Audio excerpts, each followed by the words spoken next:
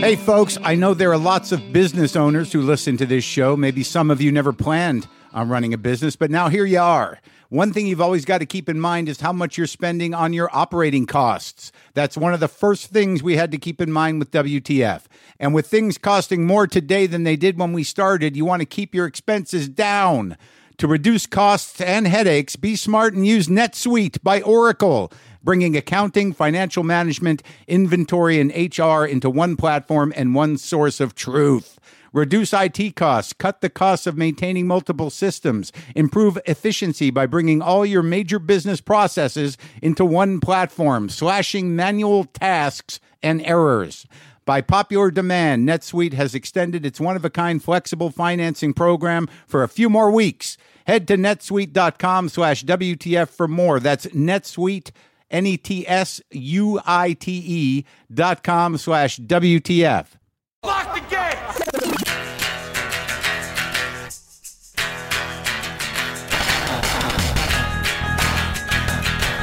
All right, let's do this. How are you, what the fuckers? What the fuck buddies? What the fuck nicks? What's happening? How's it going? Where are we at? Where is everybody at? What's going on with you? Is everything all right? I know you're probably wondering now that I've established that I'll be brining, that I'll be doing some fermenting here at the house. I've gotten some input. I've gotten some emails, some references, some books to look at, but I got to be honest with you. I'm not going down a pickling rabbit hole. That is not the agenda here. I'm just going to try to make some kraut and eat it. It's when I bring it up to people, I got to be, how are you? I'm sorry. I'm Mark Maron. We'll be right back. Hey, I'm back. So look, my point of view on this is that I was eating a lot of cabbage anyways. Why not make it probiotically exciting? So I did it. I followed the recipe, which is very easy. As I told you before, I got my ceramic crock. I got my weights. I got my ceramic lid. And it's basically just 5 pounds of shredded cabbage, 3 tablespoons of salt, and you pound it into the crock. You put the weights in, and you wait for the water to rise. And it didn't look like it was going to, but it has. It has happened.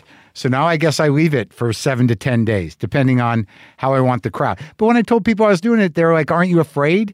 And I said, of what? And they're like, botulism. I'm like, what is that a thing? Botulism? I mean, this has been going on for centuries. Then other people were like, are you going to make kimchi next? I'm like, look, this is what I do with my life. This is the creativity I'm engaging. I talk to you, I talk to people, and now I'm making kraut, okay? And I'm washing dishes. This is a problem when you cook for yourself. Dishes.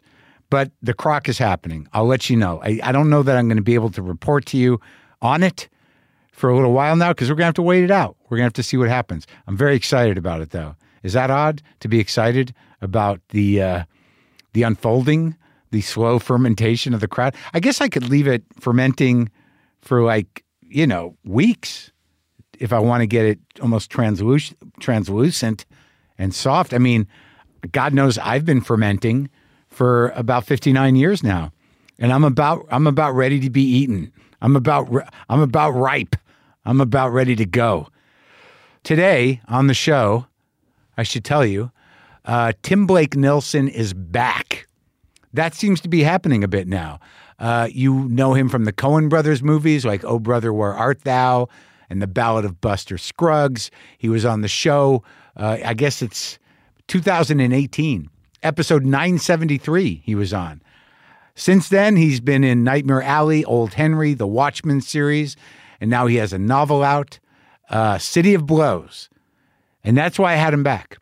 City of Blows, a novel. This guy writes plays, he directs movies, he acts in movies. So now, as me, I'm going to take it with a grain of salt, right? When an actor writes a book. We saw what happened with Sean Penn.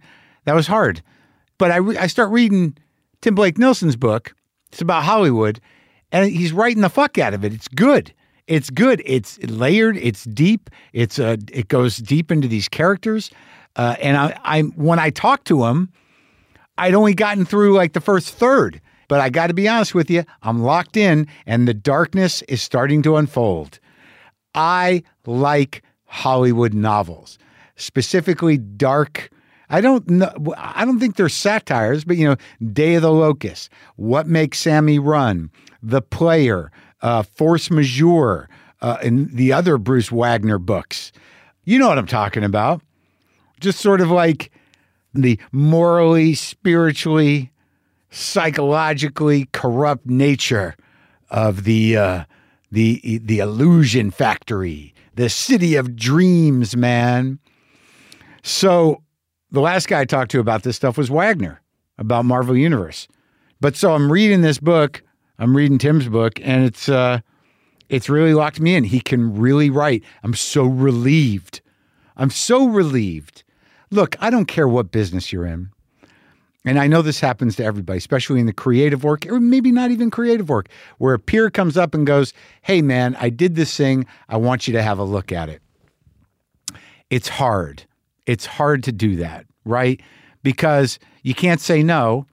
And then, oddly, 80% of the time, you really can't be honest, can you? You have to figure out a way to be diplomatic. Hey, man, I liked the font. I thought you made a good choice of fonts in your book. It's very nice the way you used what kind of a paintbrush did you use on that part of the painting? Yeah, that was great. Yeah, so it was interesting that you made this movie. And what was it like to shoot in Nova Scotia? There's a lot of ways to say I didn't really love it, and I'm not sure it's that great. Yet the way you do that is how I'm telling you. You focus on other things. How long did it take you to do this? Wow, you really did it. You really took the time. Well, you want me to taste that? Okay, sure. Oh, well, that's interesting. There's a lot of depth to those flavors. What is that? Is that cumin that I'm tasting? What is that? No, I'm good. No, thank you for the taste. No, I'm good. No. I enjoyed it. No, please. All right. I'll eat some more. Or else you say, look, this is not quite right. Nice try. Yeah, I didn't understand it. That's also a diplomatic way. Maybe over my head. Maybe I don't have what it takes to get it. A lot of ways. But none of that comes into play here because he wrote a great book, and it's dense and it's deep and it's well written. And I'm not just blowing smoke because Tim Blake Nelson's the nicest fucking guy in the world. Not only one of the great actors, but what a decent chap, what a decent fella. Happy to talk to him. Yeah. He brought his own espresso cup. He showed up with I got to get that over to his brother. I guess he was staying at his brother's, and he showed up with this kind of like antique espresso cup, and he's sipping from his espresso as he walks up to my house. I'm like, well, that's interesting. Do you have a whole demi-tasse in your car? Do you have an espresso machine in your car? Did you not want to steam milk in the back seat? But now I have that cup. I got to get it back to him. I told him I would. So I have to honor that. But anyways, I'm going to talk to him about it. And obviously we got into other stuff. But what a swell guy. And a good writer and a good actor. And can't say enough about that movie, Old Henry, which I'll bring up again. If you don't know what Old Henry is, don't research it too much and just go watch it. Because for some reason, I didn't see it coming. What a nice take on a Western that is. And fucking Dorf's in it. Nothing better than Old Dorf. Old Dorf is the best. Yeah, I'm a big fan of Old Dorf. Oh, yeah. I'm going to be doing another Ask Mark Anything next week for Full Marin subscribers. If you have a question you want me to answer, click on the link in the episode description. Dig it? Bring it. Let's do it. I'm open. God knows, with the amount of press I've been doing for my HBO special, From Bleak to Dark, I've been talking a lot. And I get punchy, and I'll start saying stuff. I'll ramble on a bit. So let's do it. Bring it. Bring the questions. I'm ready to go. That being said, I had an interesting week. I'll tell you exactly why. Terry Gross wanted me to do Fresh Air again around this special. Now, I've talked to Terry a couple of times, and obviously Terry's in the interview game, as I am. Obviously, I have great respect for Terry, and she has respect for me as well. She requested that I interview her in one of the first big career-spanning interviews she did. We did it live at BAM in Brooklyn in front of a very big audience. You can go find that.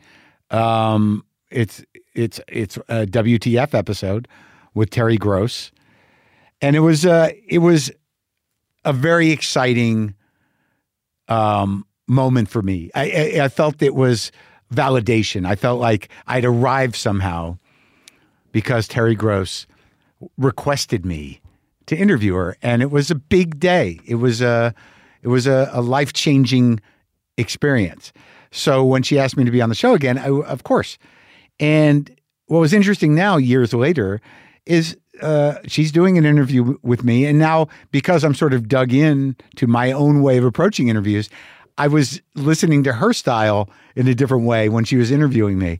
And there was it was conversational. I was answering questions, and I'm thinking like, okay, good follow-up. Oh, I see what you did there. Like I'm kind of like respecting her style in a different way as somebody who's been interviewing as long as I have now, which is a long time. And then on Wednesday, Howard Stern. I got invited back to Howard Stern. It's been a decade since I've done Howard Stern. And look, again, I know Howard Stern as Howard Stern. I didn't grow up in New Jersey or Philadelphia or anywhere where I could listen to Howard Stern every day. I guess I could try, but I think you have to lock in. If you're going to spend your life with Howard, you got to lock in when you're young. And I just wasn't in proximity to him until he became nationally syndicated. And by then I was old and set my ways and listening to primarily music. But nonetheless, Howard Stern is one of the great interviewers, right? So I go Terry Gross, which is, I think you would put her in the highbrow category. She is the definitive NPR personality. She defines the tone of some of what NPR represents, and she's great interviewing, great interviewer. And then there's Howard. This is not, I wouldn't say lowbrow, but I do know that even this time on Wednesday, the other day, yesterday, when I went on, I was following a pretty long segment where they kind of re-engaged with the vomit guy. So that, on some level, that's not going to happen on Terry. I'm not, she's not going to tease like, hi, this is Terry Gross. This is Fresh Air. We're talking to vomit guy.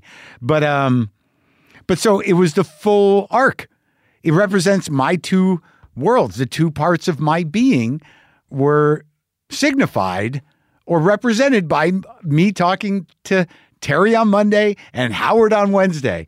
I thought it was exciting. And these are the two great interviewers. And I'm talking to them as a guy who interviews people.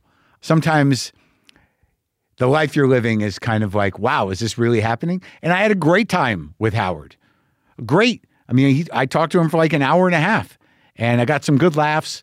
And I don't know. I guess it made me feel among peers, and that I had somehow arrived again, even though I was just being interviewed by a couple of other interviewers. But how many of them are there of us, really, that really interview in a way for a living?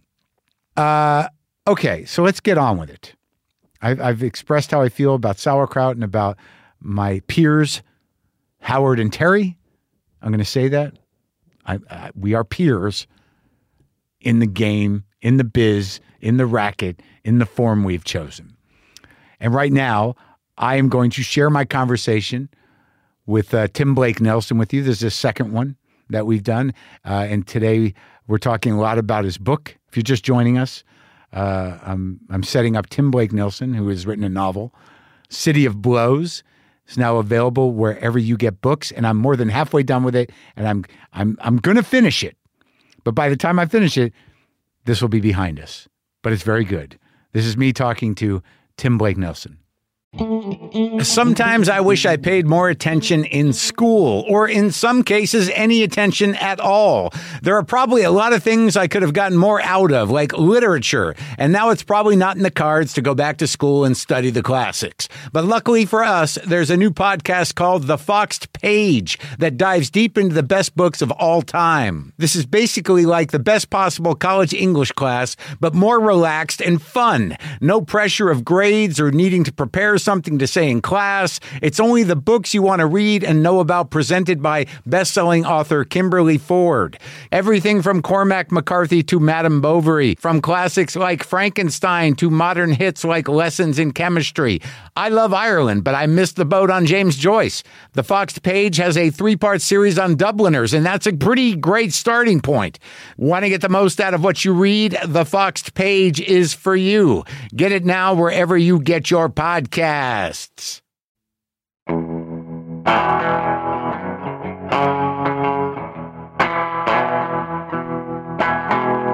I mean, I forget, though. You live in New York. How are you? How do you have an espresso mug? Do you take that from the hotel? No, my brother. I'm staying with my brother Mike. Oh, okay. He lives in L.A. Okay, so I stay with him. It's rare that a guest walks out of a car with an actual fancy mug. Yeah, and this is a really fancy one. It is. It's just specifically an espresso mug. Yeah, and it's a tall espresso mug from the 60s. Oh, really? Yeah. Vintage espresso mug. Yeah. I don't think I've seen anybody walk out of a car with their own glass since Rodney Dangerfield used to do it back in the day. Now, that is funny. Yeah.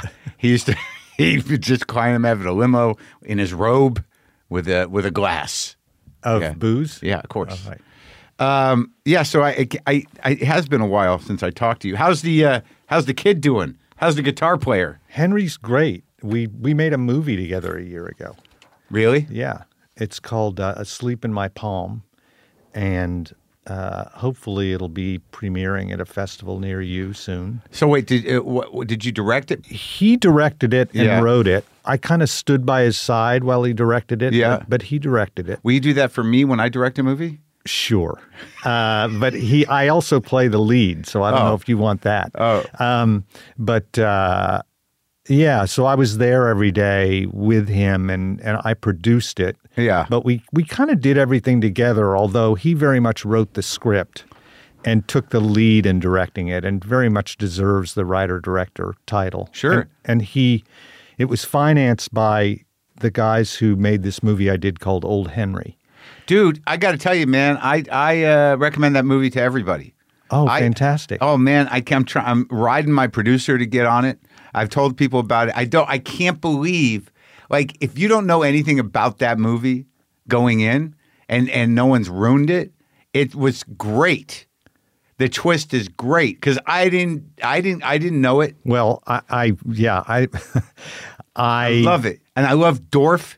Yeah, Dorff does a great job. Oh, man, Dorff is the old heavy. Like, I don't know what he's doing lately, but when he did the detective thing, what is it? True Detective. True Detective. I didn't even know who the fuck it was for like the first episode. I'm like, who is that? He's just gotten more interesting as he's gotten older. Exactly. Which is what happens to leading men who are really good actors. They become character actors. Yeah, but I love that movie. I've watched it twice. It's fantastic. Directed by this guy named Pozzi Ponzaroli. And when I got it, I said to my wife, well, before reading it, now I'm playing characters who are called old. Yeah. And then I read it and I thought, my God, they want me to play this? Yeah. I don't want to spoil it, but and it's funny with movies that are small movies that people don't know about. You can spoil it eternally. You cannot spoil it for decades. Do you know what I mean? Yes, exactly. Because people are just coming to it. Yeah. They trickle out. Yeah. But Old Henry had a very robust life initially. Did it? Yeah, and it's this little movie, and suddenly it was on the top 5 in Apple on Apple TV and their movies section, and the studios were calling Apple and saying, "What is this little movie? Where did it come from, and why is it?" Besting our big studio titles. Thank God. That's what's happening with to Andrea. Leslie. Yeah. Yeah. But by virtue of a different approach. Right. controversy that was unintended. Well, I think there are two great aspects to that movie. Yeah. The performance of Lisa Riseborough, right? Andrea Riseborough. Andrea yeah. Riseborough. And also, people get to see you do an incredibly wonderful role like you did in Sword of Trust. I worked. I had to work on that one, man. Like, it was one of those situations where, after talking to people like you and other actors about acting, where I thought, like, well, if I'm going to do this, I got to do it.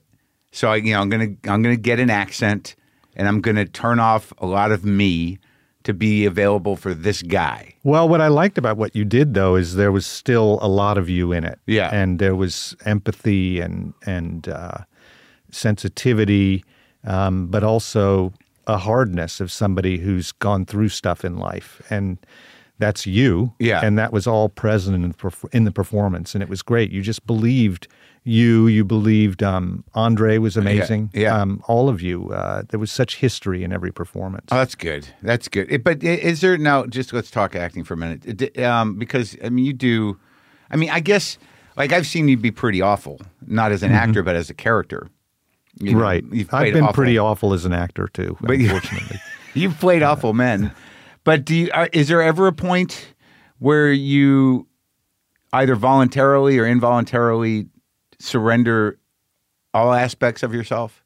Like, you're not you at all? I don't think that's possible, and I'm not sure an actor would want to, or it would be that interesting. I think there has to be some of you, and presumably we're all flawed and have meanness and venality in us if we're provoked, and so you want to access that and share yourself. Otherwise, what are you reflecting back for people? Yeah. So I kind of welcome that intersection. Yeah. There's always a Venn diagram. Yeah, I guess it is unavoidable. But, even if somebody is, like, totally immersive in their weird work, there's some people that, are transformative to the point where it seems like they're trying to not be themselves. But I guess you can't escape it. You're in your body. Yeah, and I think I think when you see somebody trying to cause themselves to disappear, suddenly the performance is a bit less interesting. Yeah. The best actor with whom I've ever worked by far is Daniel Day-Lewis. And maybe last time I talked with you about working with him, I'm not sure. But his transformations are molecular. Yeah. You really don't see him anymore, but you also somehow don't see any effort in it. Right. He just becomes the character. Yeah. And getting to know him a little bit during the publicity on Lincoln, which is the only way I ever got to know him because he was always in character when we were shooting. Yeah. Getting to know him a little bit in the publicity on Lincoln, suddenly I could see aspects of him in the character of Lincoln. But then you can't believe that same individual who is Daniel Day-Lewis can be Lincoln and Daniel Plainview and Bill the Butcher. Yeah. It's absolutely staggering. But the common denominator actually is him. Yeah. Right. The more you know him. Sure. Oh, really? Yeah. And is that something? Do you aspire to molecular transformation? I guess I do, but I don't think I'll ever. I guess that puts me in his school, in a sense. Although I don't. I've found that when I've tried to be on set, and never break character, it actually takes away from the performance because I need breaks so that when I'm back in character, I can concentrate more. He somehow is able not to break character and sustain a level of concentration that if it's interrupted, it's inhibitive for him somehow. Wow. I've tried it and it just didn't work. And And if something's not working, you really don't want to annoy the crew by being in character all the time. That's what I was thinking. It was part of not being able to do it, just people going like, oh, you're doing, okay, so you're the guy?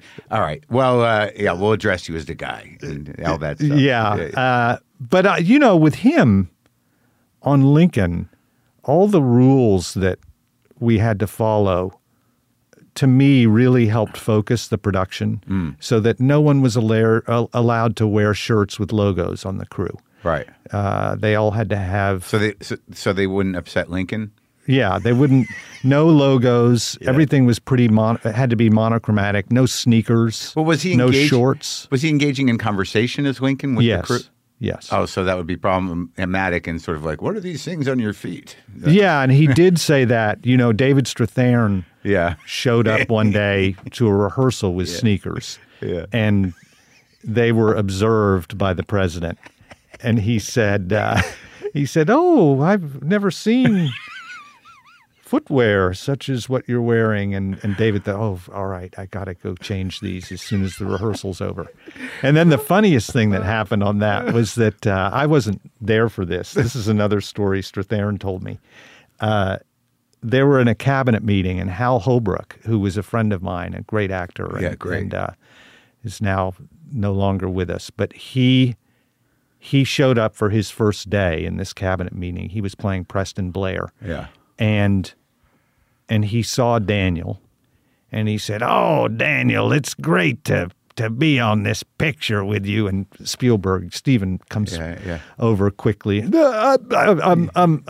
Blair, a word with you, please. Yeah. Pulls him aside, but still within earshot of the president, of Daniel Day-Lewis. Yeah. And he says, the president, as we pursue passage of the amendment, really would like for us to address him as the president, and he would love for you to address me as either Mr. Spielberg or Skipper, and for you to speak with the other cabinet members and address them by their names as you would, of course, in such a scenario as the one that we're endeavoring to depict here. You know, he's really laying it on and speaking in code. Yeah. And Hal Holbrook says, "I got it." And then he turns to Daniel and he says, "But you were great in that fucking wheelchair picture."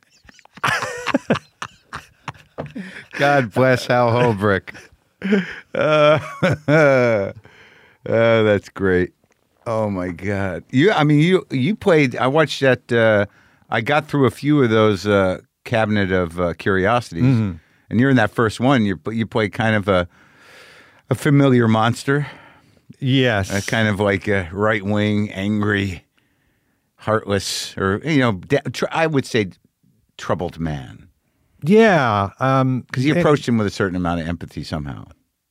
Well, I think you have to do that of course, as an actor. You have to advocate for your characters and what your character's point of view is. And that story I did in Cabinet of Curiosities was the one story based on Guillermo's own experiences, because he had the story is about a guy who buys out the contents of storage lockers in receivership, and so he gets the belongings and they're his because the owner of the unit hasn't paid his or her bills. And that happened to Guillermo. He was in Europe shooting something, and his credit card expired, and he didn't know it, or he knew it, but he forgot to update the storage locker bill. Yeah. The credit card on the storage locker bill, and so they foreclosed on him, and a guy bought all his stuff. And, oh my God! All his weird mannequins and curios. Del Toro is a big collector. I know, dude. I've been to his house. Oh, fantastic! Once. Yeah. Anyway, so someone buys all the storage. Got his stuff and Guillermo called him and said, "Look, there was a mistake, and look, I'll pay you whatever it is you bought this stuff for." Sure. And of course, the guy said, "No way," and he just gouged him.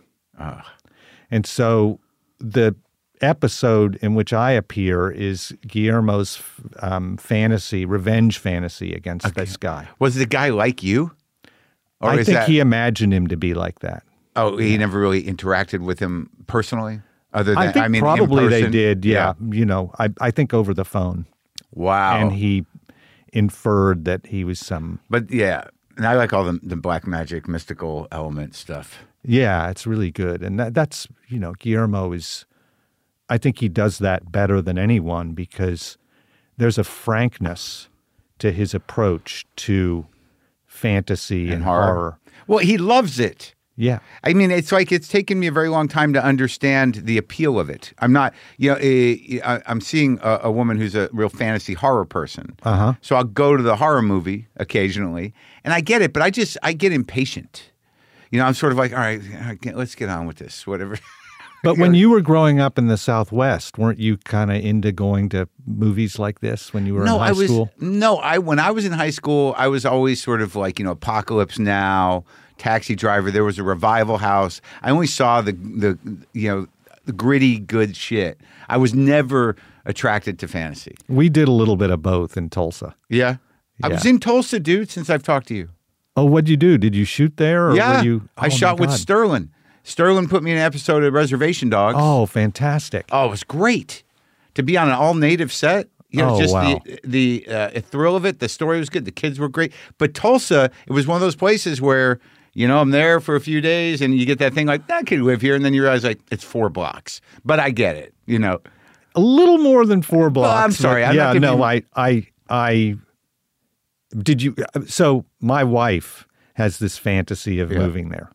I'm not sure we could do it, but well, I mean, it's charming, and you know, I was there. I just happened to be there the weekend that the Bob Dylan Center was opening, so I got in contact with them. I did an interview with the guy who runs the place, and I saw Mavis Staples and Patti Smith and Elvis Costello at the Kane Ballroom on 3 consecutive nights. Fantastic! And I spent some time at the center, and I got around a little bit. There's some good food and stuff, and it's a great little city, but like it's not.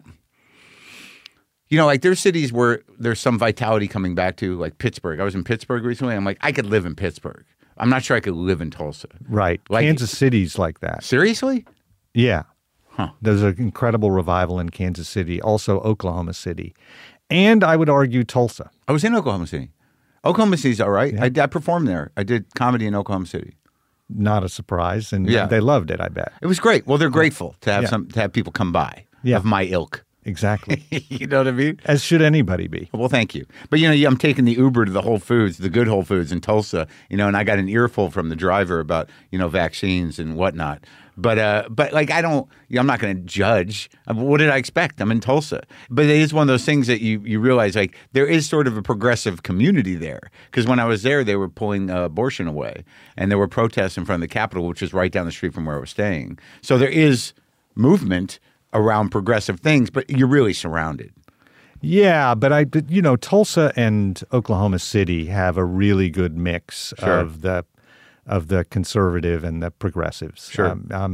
My mother, who just died actually about a little over a week ago. Oh my God, I'm sorry, dude. Oh, it's I just feel grateful to have been raised by her.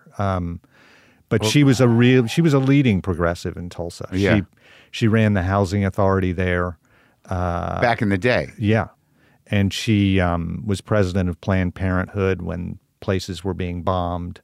And she found a great community there. And her brother, George Kaiser, who brought in the Dillon Center. Yeah, the Dillon Center. And That's her brother? Yeah.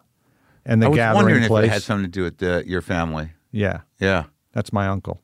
Yeah? Yeah. And they've made a huge difference there. They and a lot of other people. It's an Certainly extraordinary in the arts, right? city. Yeah. Yeah, I mean, I'm not trying to be condescending or dismissive. You wouldn't be. You come from the same type of place. I know, but like, you know, like my sense of Albuquerque, and it's probably not unlike Tulsa. I mean, I was literally just downtown, right? And we drove out into some neighborhood, and even then, I thought it was great.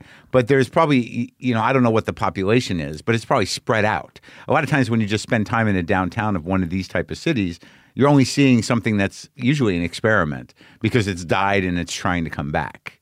And Tulsa is doing it successfully. Yeah. I think what my wife observed when she first came to Tulsa, which I think is a bit less true, both for better and worse, was that, and I think this obtains with a lot of cities across the country that aren't on the coasts. Yeah. Tulsa, like Albuquerque, I imagine, was never a tourist destination like Santa Fe. Well, but you did. That's true. But you had to go through Albuquerque to go to Santa Fe, kind of. Yeah. And there were some things. They had the balloon festival. Well, Tulsa was on Route 66, right. so people would go through there. But other than that, there was no compelling reason back when I was growing up to visit Tulsa, and that allowed it to be preserved in a way that was true to itself, and not a manufactured catering to visitors from out of town. So it didn't play up a cowboy image. It didn't play up an oil man image. It was authentic. It just was authentic to itself without the distraction of needing to please outsiders. But also, if there were outsiders, they were coming for the rodeo. There was There was a rodeo culture and there was cowboy culture, but that's not nothing. People are going to travel for competitions and stuff. Yes, but they were traveling for something that was endemic to Tulsa, right? Exactly, and had real roots there, and was only going to fortify its image of itself, in an authentic way rather than in a manufactured or a falsified way. And she felt that it's held on to that. She felt when she first visited that it had held on to that, and that gave it its charm. Now, you go to Tulsa for the Dillon Center or Leon Russell's studio or the Guthrie Center or the Gathering Place, which is this amazing park by the Arkansas River. I know. I saw some little band there. There's stuff going on all weekend. Yeah, I saw some cover band there. It was pretty good. But I thought Kane's Ballroom was amazing. Kane's Ballroom, which is where Bob Wills played. It's amazing. It's like it sounded great. It sounded like Patty sounded great. And Mavis sounded great. I don't know who was mixing Elvis Costello, but it didn't land as well. I saw Little Feat there. Really? When you were a kid? When I was a kid, yeah. Wow, they played that place. What does that place seat? Maybe 2,000, maybe? No, I'd say more like 1,000. 1,000 probably. Yeah, and there are no seats. You just like Little Feat, the old Little Feat? No, Lord George was dead. He was already dead? Yeah. So it was Little Feat regrouping. Yeah. Well, here's what's going on with me in relation to your book. Which I guess you're on. Are you on a book tour? Well, it starts tomorrow night. Where at? At Book Soup. Oh, yeah? It's a Book Soup event, but it's at Zipper Hall, wherever that is. And are you going to read? Yeah, I'm sitting up. I'm going to talk with Guillermo del Toro. We're going to do a conversation, and then I'll just sort of read casually from the book. Well, are you writing something? Is that what you're about to say? No. Oh. Well, that's one of the things. Like, I can never write fiction, dude. And I mean, it seems like my best friends are both fiction writers, Sam Lipsyte and wow, Jerry Stahl. These are my guys. And I have a tremendous respect for fiction writers. What's happening with me right now, and it's not in relation specifically to what becomes the story of your book. And I haven't finished it. Don't be mad at me. That's all right. I'm getting there. It's. Are you enjoying it so far? Yes. All right, good. But what I'm saying is, like, right now I'm in the backstory of the two primary characters, not the old guy, but the producer and the director. Mm-hmm. So I just got through, Juilliard and the experience of, is it Jacob or no? It's David. David. So now I'm almost done with Brad. This is all set up for what's going to become a horrible moral decay exploration, correct?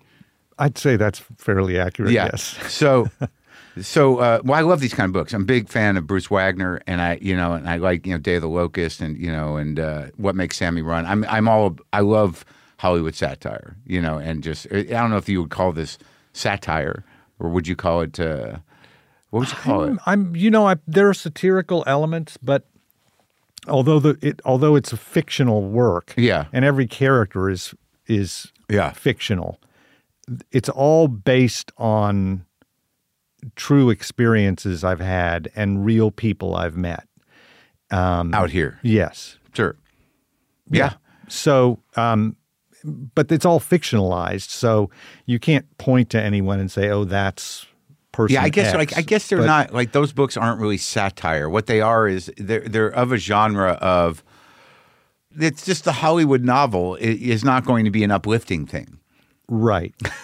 Through Hollywood, you see the sort of moral corruption and power dynamics that are corrosive and greed and most of the seven sins, on display fully. That's true. I would say, though, that most of the novels, if not all of them, I would be hard pressed. I would be hard pressed to find a novel I've really loved that I would call uplifting. And that doesn't mean that I only like downer books, but I think that it's very difficult to write an uplifting novel that is true to what human beings are. No, I guess that's true. I guess I was just trying to frame what these Hollywood stories are, and I guess it's just the nature of the backdrop. Because when you think about, I think when it's your life. And you read What Makes Sammy Run, or you read Day of the Locusts, or you read Force Majeure, or The Player. Mm-hmm. Yeah, right. So because it's our life, you realize it's true, but it cuts because it's so focused. It cuts deeper than the real truth in a way. Yeah, but and I think you're 100% right. But again, I would say that has to be true about any novel. That's true. Because it's you're distilling something down to something to what's perhaps, for lack of a better way of putting it, even more true than truth itself. Right. But I guess what I'm trying to land on is that because of the nature of what Hollywood produces, mm-hmm. right? So the idea is, this is, people are in the business of happy endings, right? Yes. In movies. Yes. And yes. these are the people that create the illusion to entertain the world. Once you pull that aside, and that dictates a lot of what we think about everything. I mean, you read like Empire of Their Own, when you read about the original Jews who made the thing, created an America that people adapted to, and then they could sort of exist in, the Jews that started Hollywood, is that there is this nature, the idea of like, this is what entertainment is, and this is what's behind it. Yeah, now I'm getting you. And so there's a counterpoint that right. is more, which is more available to the reader of a Hollywood novel than something about people owning land in Mississippi, or specific. an oil man in Dallas, or an intellectual in New York. Yeah, it's you seem to get a few of those in there. Yeah, but it is specific. Like there's a novel by Matthew Spector called American Dream Machine, which is really interesting. I in have. that regard. Someone sent that to me. Yeah. Yeah. Well, I mean, but that is at the core of it. Is that this industry has reconfigured reality. And there are people at the controls of it, and the excesses and extremes of their dubious moral characters is like profound and wild. It's also an industry, and this is not my friend Joel Cohen was pointing this out to me recently, that really there has been no other industry like the movie-making industry in terms of what it accomplished between around 1929 and 1945. And the advancements that were made, and the technological advancements coupled with aesthetic advancements, and then putting that through this industry that became this global phenomenon, right? In that short amount of time, was kind of unprecedented. And you can look at it all inside of a few decades in the preceding century. Now, was this conversation something that compelled you to write this? Or no, did you have this during the writing? This was after. This was after. Well, after it. This was just a few months ago. But also, it's manufacturing something that had never been seen before. I mean, you can look at, I guess, at the Industrial Revolution and see where everything shifted and everything got bigger and production became, of machinery and equipment and all that. Creation of the factory, yeah. Sure. But, movies, it was it's like a goddamn magic factory. You know what I mean? Like, they're just creating these things. Like, the idea, I don't remember which of the studio had said it, but the racket was, we're getting them to pay for memories. They're not taking anything home. That was the racket. Like, they will drop money and not take anything with them. And we still own the thing. And I would say they're also paying filmmakers or the industry to forget the present. Yes. Because you completely get lost for 2 hours. I'm in it right now. I just spent the last week watching every Kelly Reichardt movie. So I feel elevated and like I want to kill myself. But not really. But are you about to interview her? No. Oh, she's fantastic. I want to. I'm sure she'd be glad to sit and talk with you. There's nothing more pleasant. Oh, really? Well, I hope so. But I just got in. Like, I'd seen them before, one or two before, but I didn't identify. And the thing that drove me was the trailer for her new one. She had hit something so specifically, this new one with Michelle Williams. I forget what it's called. And Michelle goes back to her and works to the beginning. with her. Yeah. But it's about artists. And she had hit some nuance about visual artists at a certain level that I thought was so specific and so genius. I'm like, how do I not know all her movies? And I knew a couple, but I had to go watch all of them. But the escape thing and how it connects with what I was going to say about your book was, it like, I feel like in reading about the experiences of David in college, I mean, you're drawing obviously from a lot of your own experience. Yes, certainly classes I took and people I met. But, there was something captured in there that I think I'm going to see corrupted as I read this book more. That and I think I've lost it, which is sad. Is this real sort of like, passion about poetry, about words, about the craft, and about art in general. And then I started reading a little bit about Kelly Reichardt and about and the way she approaches things, where she doesn't give a fuck about a happy ending, and she's doing movies that that she wants to do from her heart, right? Yes, she does. And they're just poetry. And it's just like, I feel like I personally have, when you read about those guys in college or just after college, having those conversations, doing that stuff, and like really working out these big questions and discussions about art and literature and everything else. It's sort of like, is that just a young person's thing? I think yes and no. I feel like I'm more committed to each performance and more committed to acting and writing and directing, and in a deeper way than I ever have been. That said, a lot of it comes from raising my kids. And so there's this ability to do more than live through them vicariously, because that, of course, is a really problematic, dangerous road. But if you can find a way to have their passion reinvigorate you, and in the case of my oldest son, we're now working together on projects.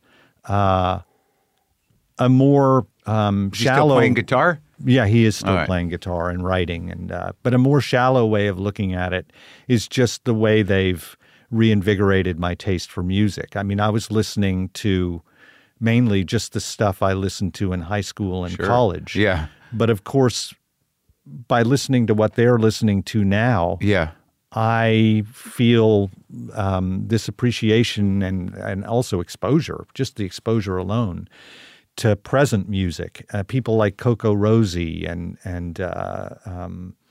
Bright Eyes, although even they are passé, or Death Grips, or Danny Brown, this amazing rapper, or Odd Future, this Brockhampton. These people making music today to whom I never would have been exposed. I got to get on it. I'm going to have to write down those names.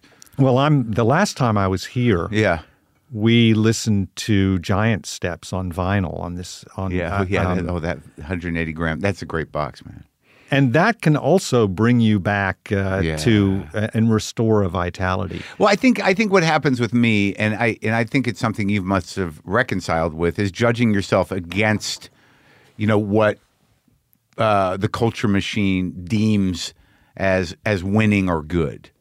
Well, in the United States, that's what earns money. But and sadly, and sometimes for the good. I mean, I love going to watch Dune and being swept up in the way that Denis creates this incredible world, and that's all great. And are you doing with Dune? Did I see that? I did. I do a cameo in Dune 2. Okay.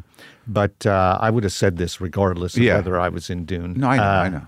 But the movies like what Kelly Reichardt makes, or the one, Sword of Trust that you did, and To Leslie. Yeah.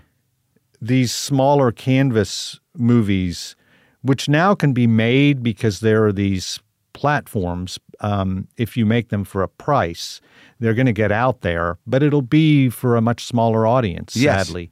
But A, at least they get made. Yeah. B, they're really auteur-driven movies. And so Kelly Reichardt or Lynn Shelton or with a movie like To Leslie or Old Henry, the filmmakers are in control of them. And that's great. So they're not corporate. Yeah. That's what I'm going to try to do that with my friend Sam's book. And so you're going to make a movie. I am. I think I am.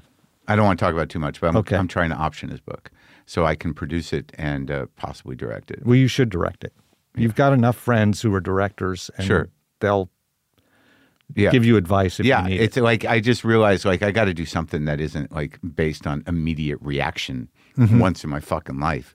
Well, these podcasts aren't. Well, no, but yeah, they are. I mean, this is the conversation we're having. Right. After it's done, I don't listen to it again. That's my producer's job.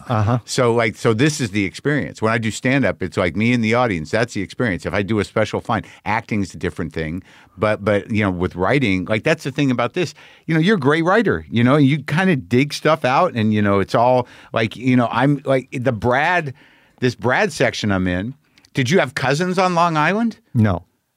So how'd you know all that shit? I researched it. Because I have cousins on Long Island. Oh, really? Yeah, they're from fucking Woodmere, 5-town people. It's a very specific world out there. Yes.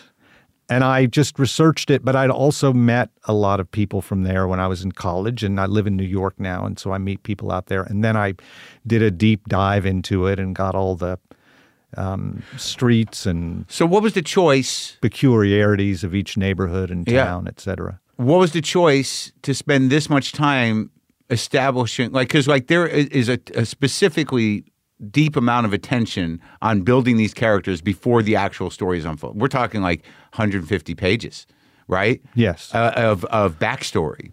Now, that's something you did intentionally. Is it to create a depth to these characters so you can see how they, compromise themselves? I think it's part of the novelness, I guess, capital N, of the novel, capital N. Yeah.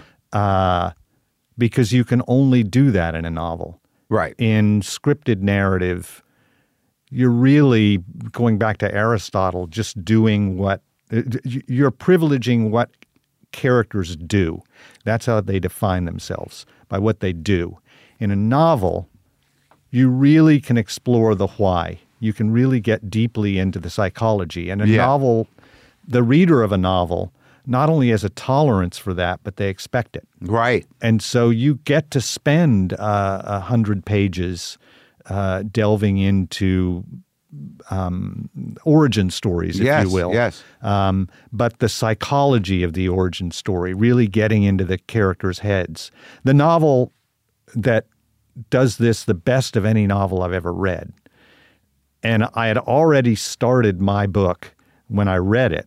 So I wasn't cribbing from him, but it really did, to a degree vindicate my approach, is The Overstory by Richard Powers. He spends a good half of that novel just on the stories of the individual characters who are then going to come together later in the book. Yeah, it happens in scripted stuff all the time, but it's quick.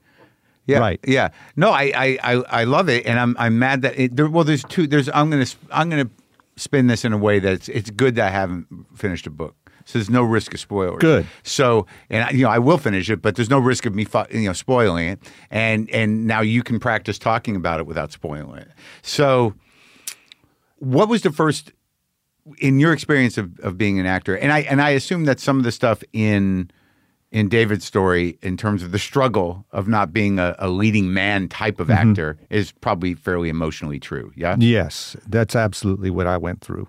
Yeah. And like the character in the novel, it was to a degree a sort of stroke of luck that I ended up getting a role at the right time that was right for me with extraordinary filmmakers. Which role was it? It was Oh Brother, Where Art Thou? Oh yeah. Delmar and Oh Brother, Where Art Thou? And that changed everything. Just changed everything. Fuck you, Juilliard. Well, very much to Juilliard's credit, and I go into this in the novel, that it was like the character of David. A lot of the experience of Juilliard was one of denigration and pain for me, and that's true for a lot of people who go through Juilliard, from Laura Linney to Jeannie Triplehorn, Oscar Isaac, Anthony Mackie. We all have our axes to grind, but I think none of us would look back on it and say we didn't want to have gone there. Right. So I benefited tremendously from the training I got at Juilliard, and not just the training in terms of being an actor, but training me how to deal with rejection, disrespect. And Juilliard is where I started really taking playwriting seriously, because I needed to write plays for myself because I wasn't getting cast. Right, but they didn't give a class on rejection. They just beat you guys up. They did, but I think there was intentionality behind that as well. I really do. And it's less so now. The three programs, now four, because Columbia has a really good training program as well. But so I'd say Columbia, NYU, Juilliard, Yale, they're far gentler now as actor training programs than Juilliard, Yale, and because they don't want to get in trouble. It's a then. different culture. That's a very fair point. I think you're 100% right about that. But so when does in the novel, when does your understanding of show business match up with the worst things you ever heard about show business? In the novel or real life? In real life. Yeah. In real life, auditioning in New York during the early days, it was so pretty much right after I got out of school and would go on auditions and wait in the rooms and sometimes for hours at a time to get a meeting with somebody or go on tape and the way that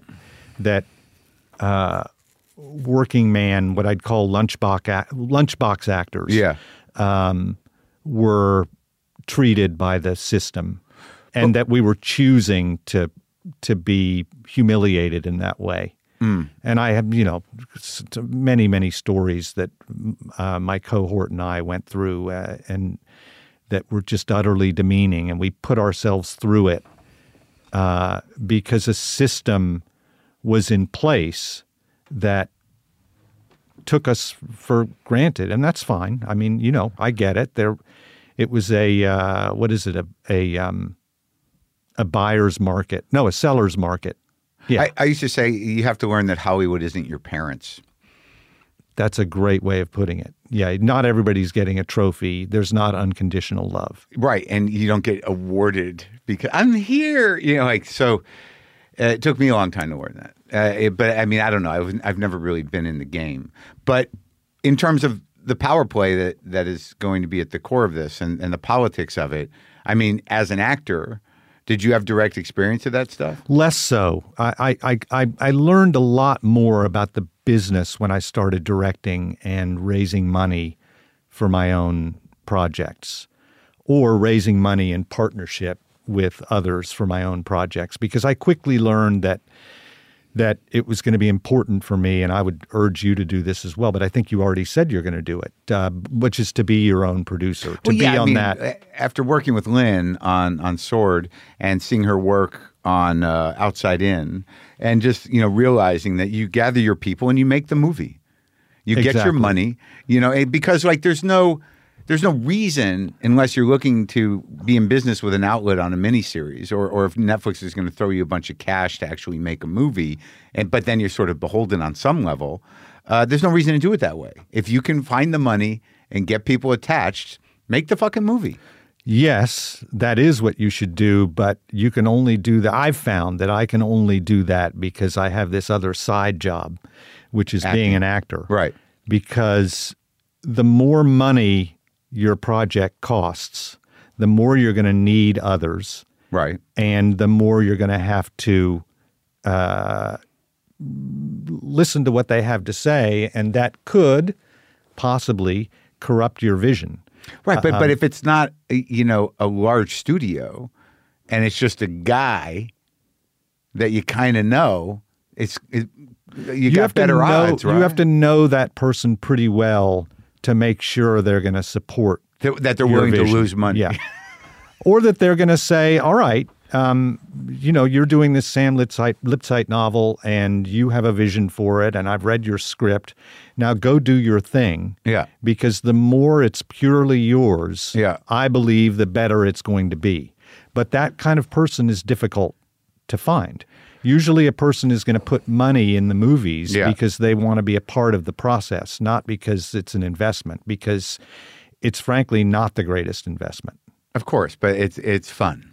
Yes, they want it to is have fun. Yeah. Now, in this book, if I'm not misunderstanding where it's going, the old guy, Jacob. This is this is this movie is his big last attempt at getting a big Hollywood erection, right? Sure, that's a way of putting it. Yes. And the guys he's brought in are David, and then he's got another producer who's going to be making the film, but Brad, who has worked with David before, feels jilted, and the thrust of the story is Brad sabotaging what is existing as the structure that's in place. That's right. Okay. And so walk me through, what you're going to say when people ask you, what's this book about in terms of that? Well, in terms of that, I would say what motivates a great deal of what goes on in the movie business is rather than a desire to tell extraordinary stories in an interesting way and to reflect life back on the viewers in a way that helps them understand what it is to be human. All the stuff that we say is why we want to go sit in the dark and experience a storytelling is a big word. Storytelling.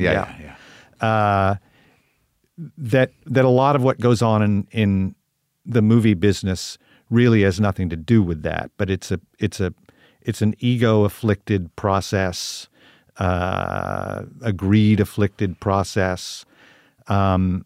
None of this will sound new to people listening to you and me talk about this, but hopefully I do it in a way that is not only a deep dive into these characters, but weirdly sympathetic in a way. And Jacob, I don't know if you do more setup, but like that backstory is kind of that great, the sort of post-immigrant Jewish experience. Yes, and then there's another section later in the book where Jacob has experiences down south with racism. Racism against blacks. While he's producing a movie? Not anti-Semitism. No, before he becomes a movie producer. Okay. After he graduates from law school. He goes to law school and decides that he wants effectively to do pro bono work in the South for a while. Oh, so you really set these guys up to become just like, like all of them sort of are earnest in each of their character types, except for, well, not Brad, but certainly, David and Jacob. I think Brad, you're going to see, is afflicted by something pretty tragic in his teenage years that sets him up for his turn. Well, for the way he looks at life. Okay, that's exciting.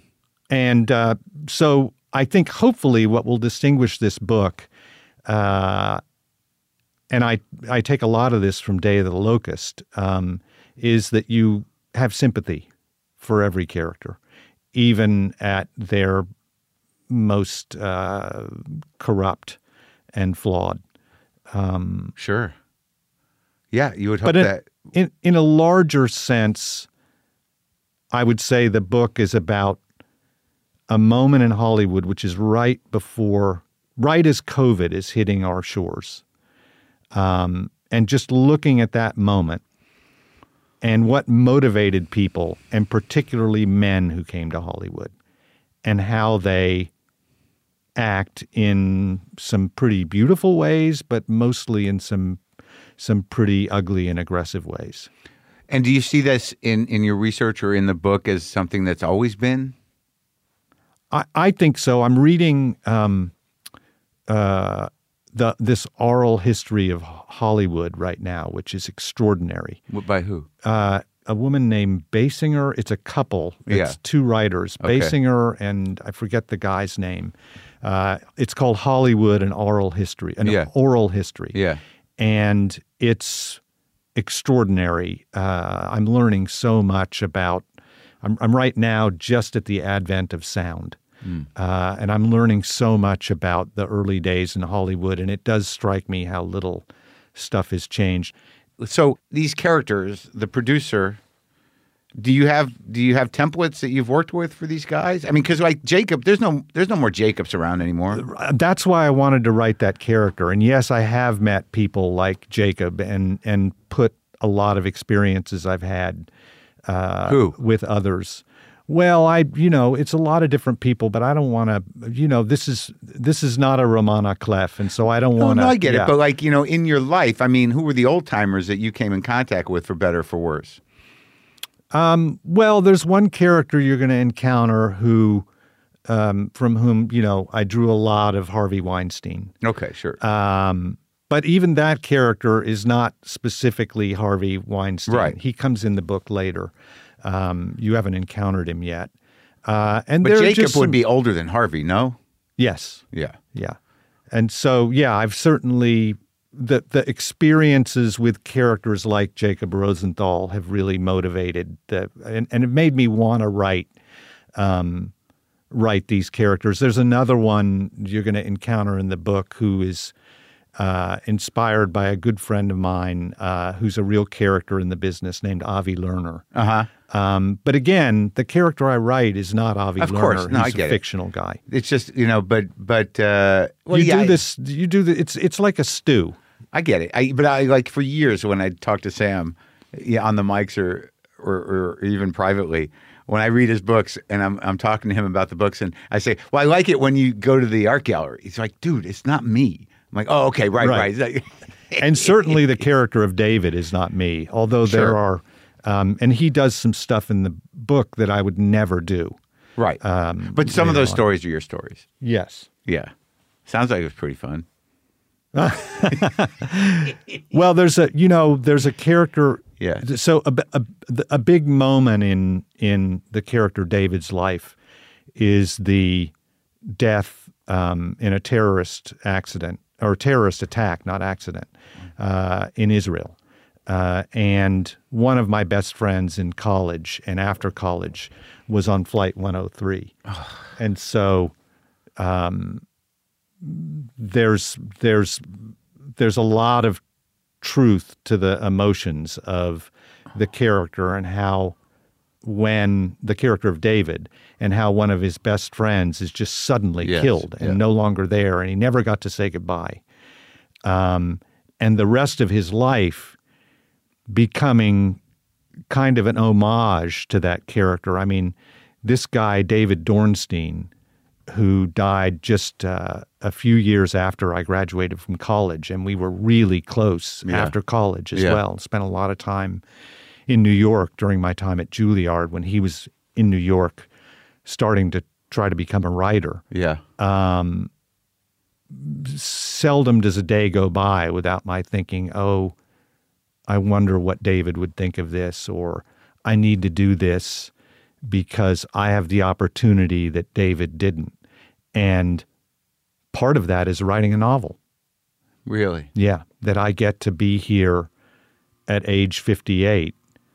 When I started this novel, which was when I was 55, I thought, I'm going to try this. I'm going to try this. If David were alive, he would have written 10 of these. I want to. Wow. It's the power of grief and love, man. Mm-hmm. Yeah, because like I think about like I wouldn't have done To Leslie or even think about involving myself in making a movie if it weren't for Lynn. Well, I would imagine she's going to be at your elbow when you direct. I hope so. I have this HBO special coming out, in next week. And I saw the ad for that. It's great. Yeah. It's great. And I really try to address grief and loss. And, it's just one of those things where, well, you know how it is, man. When you write about people or you talk about people that can't, have their say in what you're talking about, like I've learned a lesson on the mics where, like, if I'm going to talk about my life, I have to realize that this is my point of view, right? And a lot of times the people I'm talking about, they don't have a platform, to respond. And, when I'm doing this material, there is some weight to it, that Lynn certainly doesn't have a platform other than, my feelings about her, right, or what we had. So it's like it's a little heavy. It's like one of the heavier parts of the thing. But I know the feeling of doing something, in the shadow of somebody that you loved who inspired you to be an artist. Well, and you guys have this beautiful archive in Sword of Trust. I know, yeah. Where you're led by her. Yeah. Led by her, and she wrote it too, right? Yeah. And so you're saying her words. It's just there couldn't be anything more tender than that. And the performance has all the sensitivity. A lot of that the writing demands. Well, it was improvised. That's your collaboration. It's an improvised movie, actually. Interesting. She wrote the story with Michael O'Brien because we were working on a script that we never finished. It really was more about. It turned out the reason it was never finished is because we wanted to spend time together, and we weren't able to do that for years because we were both involved with people. So we would, we were friends, and we would write this script, and that's how we got to know each other. And it never got finished, So that stands. So that Sword of Trust was Lynn's wanted to make a movie with me, and because we weren't finishing the other one, she's like, "Well, we're going to do this one," and she wrote that with Michael O'Brien. But the way that she was working with that film was. The story was created, and all the most of the acting was improvised. And so you would go in, and she would say, "All right, here's the situation, right. And here's where we need to get." Right. Yeah. And was it 2 cameras or 1? 2. Yeah. Yeah, there were 2 cameras, but acting with her and having sort of unrequited feelings for each other. I don't know if that's the right word. No, that's actually perfect, and it's really interesting in that use because you're both having unrequited feelings from your perception. Yeah. Well, I guess I'm just talking about even though they were requited eventually. Yeah, but it is weird to wonder about what somebody who was important in your life, who you looked up to, who believed in you. What they would think, or how do you frame that when you have that in your heart, worrying about what they would think, or wanting them to approve, And the memory of someone you loved who's no longer around, and this is already working, is valent in terms of my mother. Yeah, it acts like a guardrail. Yeah, how so? Well, you just think, she wouldn't have approved of that. Oh, right. And she's no longer around, and therefore I almost need to honor her more by behaving in a certain way because she doesn't have the luxury of advising me and making sure. And so I have to do that. I have to speak for her. And raising our children, with my wife and I raising our children, I mean, it manifests and ramifies in so many different ways. It's so good that they had such a long relationship with their grandmother. Yes, they did. And she pushed that. Yeah.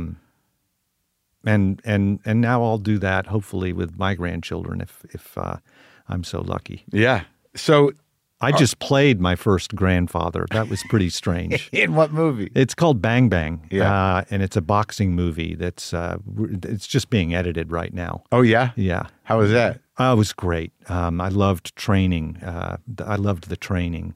Yeah. I trained with this guy named Martin Snow Yeah. in New York, who's this monumental character.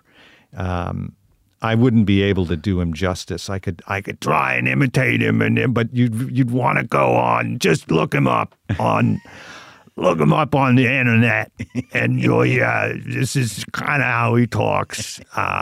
But he's fucking brilliant. Martin Snow. Yeah. So you did a little boxing? Yes, did some boxing. And boxing training 2 hours a day for 6 weeks. Yeah. At the end, I was one ripped little Jew. Oh, wow. God, that must felt good. First time? Yes, yeah. Were you juicing? No, didn't juice. No. Never even given the opportunity. Oh, what were you just eating lean? What were you doing outside of the Well, boxing? I kind of eat lean anyway because I drink wine every night. A couple of glasses of wine every night. So I that's my sole vice. Oh, yeah. And so I just exercise every day. Yeah. That was in the part of the training. Sure. I think we should say that like this, the core at the center of this film, or not this film, the center of this book, that makes it even more elevated in terms of tension is it's a movie by a black writer, right? Yeah. And it deals with heavy black issues, and it's been sort of hasn't been made in over a decade. Yeah, the writer is in my book is a guy named Rex Patterson, and he's more in the lines of a John McWhorter or a Glenn Lowry or a Thomas Sowell. He's a black conservative, although he's more of a libertarian or a realist.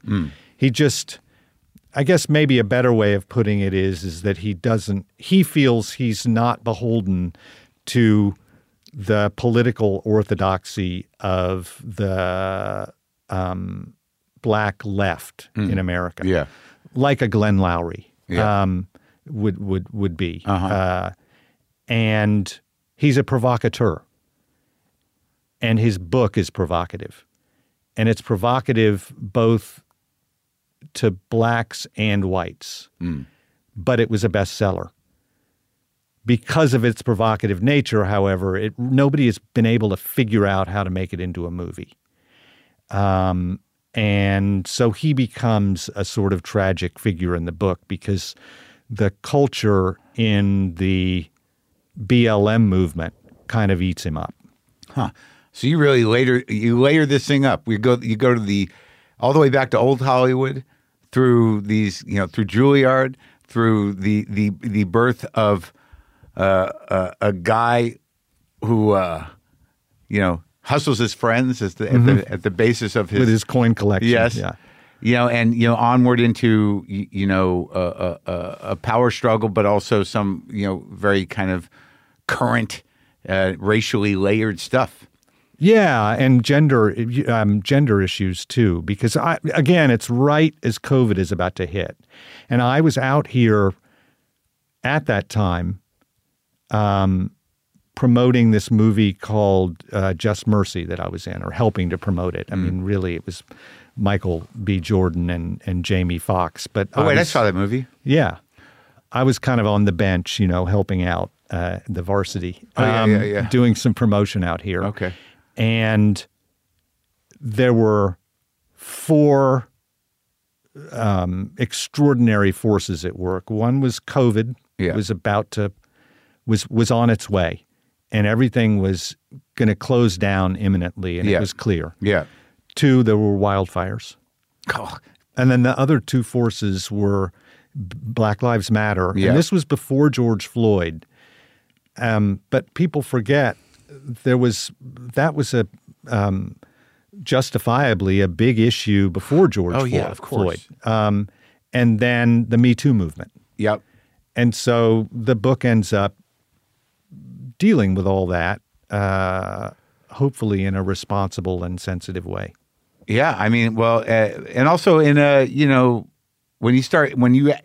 must be the great thing about a book is that you have control of the intersection of all this stuff. Yes. And you can kind of deliberate and make choices, and think about them on how this stuff is going to all come together. I mean, that must be the excitement of writing it. And this is your first novel? Yes, this is my first novel, but I feel like I've spent 48 years gearing up to it because since I was about 10, I'm sure you're the same way. Yeah. I was always reading a novel. It's weird. Like as time has gone on, I really have to be, I've never read novels for fun, really. I read them because they're amazing, but it's not like reading for me is not like a pastime. I'm too fidgety. But when I dig into a book, if the book is great and it's referred to me and I'll do it. But like I wasn't as big a reader as I would have liked to have been. That surprises me. Came later. Oh, okay. Right. Yeah. So you are now. Yeah, I'll read. Yeah. Okay. And I'm sure reading informs your comedy. Well, I think so. I take from a lot of different places. You know what I mean? Like I don't know what always informs my comedy, but it's being out in the world and then seeing other people do great work and some reading, sure. I just say that because you're not a set-up punch kind of comic. You're a storyteller. I'm a storyteller, but like within that stories, there's my version of setup punch. It's in there. Sure. But so in writing this, but you've written plays before, right? But this seems like so it takes. The research must have been daunting. I mean, how long did it take you to write it? It took a few years, and I'd started it before COVID. And then when COVID happened, I said, well, I've got to bring this in, the imminence of this plague or virus hitting our shores feels like it'll make it all cohere in an interesting way. Oh, good. And I say plague, which it wasn't. It was I guess pandemic is the word. But I say plague because there's an overtly, I want to be careful about how I use this word. Yeah. But the forces in the book are biblical, and they're intentionally big. And so I like the notion of plague. And the novel was originally called Urbs Plagarum, which is the Latin for city of blows. And I liked that word plagarum because it could also be translated as city of plague. And the editor's like, dude, no one's going to know what that is. How about we... I was encouraged to change it to the English. Let's just put it that way. And ultimately I agreed. I wanted to call my, not this special, but the last one that I did with Lynn, I wanted to call it Jeremiad. Oh, my God. Yeah. And, that's a great double entendre. And, well, it's just, it is what it is. But, like, the Robbie over at Netflix is like, no one knows what that is. I don't know what that is. You're going to put that on the menu. People are going to be like, what is that? And they're not going to watch it. And that's when we got to End Times Fun.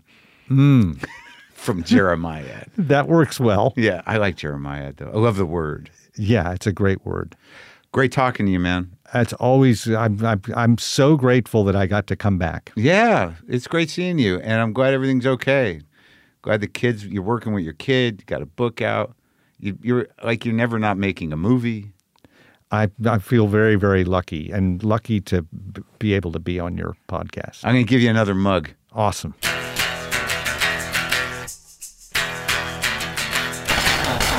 What a great guy. Love talking to that guy. Genuinely decent person. And if he's listening, I'm going to get the espresso cup back to your brother as soon as I figure out how. Maybe I'll drive it over there myself. The novel is City of Blows, and it's available wherever you get the book. So please hang out for a second, people. Okay, for Full Marin subscribers, we posted a new batch of producer cuts this week. These are things that Brendan had to cut out of the episodes, and he explains why he cut them, like this clip of me and Elvis Mitchell talking about the Coen brothers. And then Frank goes, these guys really like you. I went, okay. He said, no, they lie to people. Yeah. I saw them once tell somebody that their editor came from the Arsenio Hall show. I went, but they're their editor. I went, yeah, this poor British guy didn't know. So I was like, oh, yeah, okay. And I had this thing happen too where when I first met them, it was Ethan who talked all the time. Yeah. And Joel wouldn't say anything. Like I was on a plane with him once. Yeah. And Ethan got on his knees to talk over the seat. yeah, They're flying from New York to Salt Lake City. Right. And the entire flight, Joel just went, yeah, okay. yeah. And then suddenly it's like, I don't know, it was for No Country for Old Men.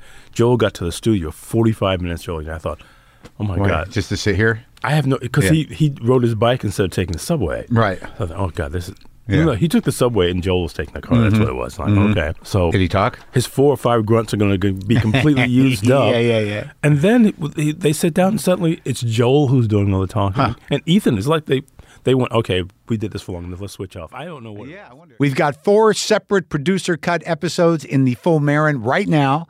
33 bonus episodes total with new ones every week. So if you're interested in that, to get all the bonus content plus every single episode of WTF ad-free, sign up by going to the link in the episode description or go to WTFpod.com and click on WTF Plus. And a reminder, if you want to submit a question for the next Ask Mark Anything, there's also a link for that in the episode description. Here is some slide guitar, which I'll try to get better at. It's a little sloppy, but I think my heart's in it.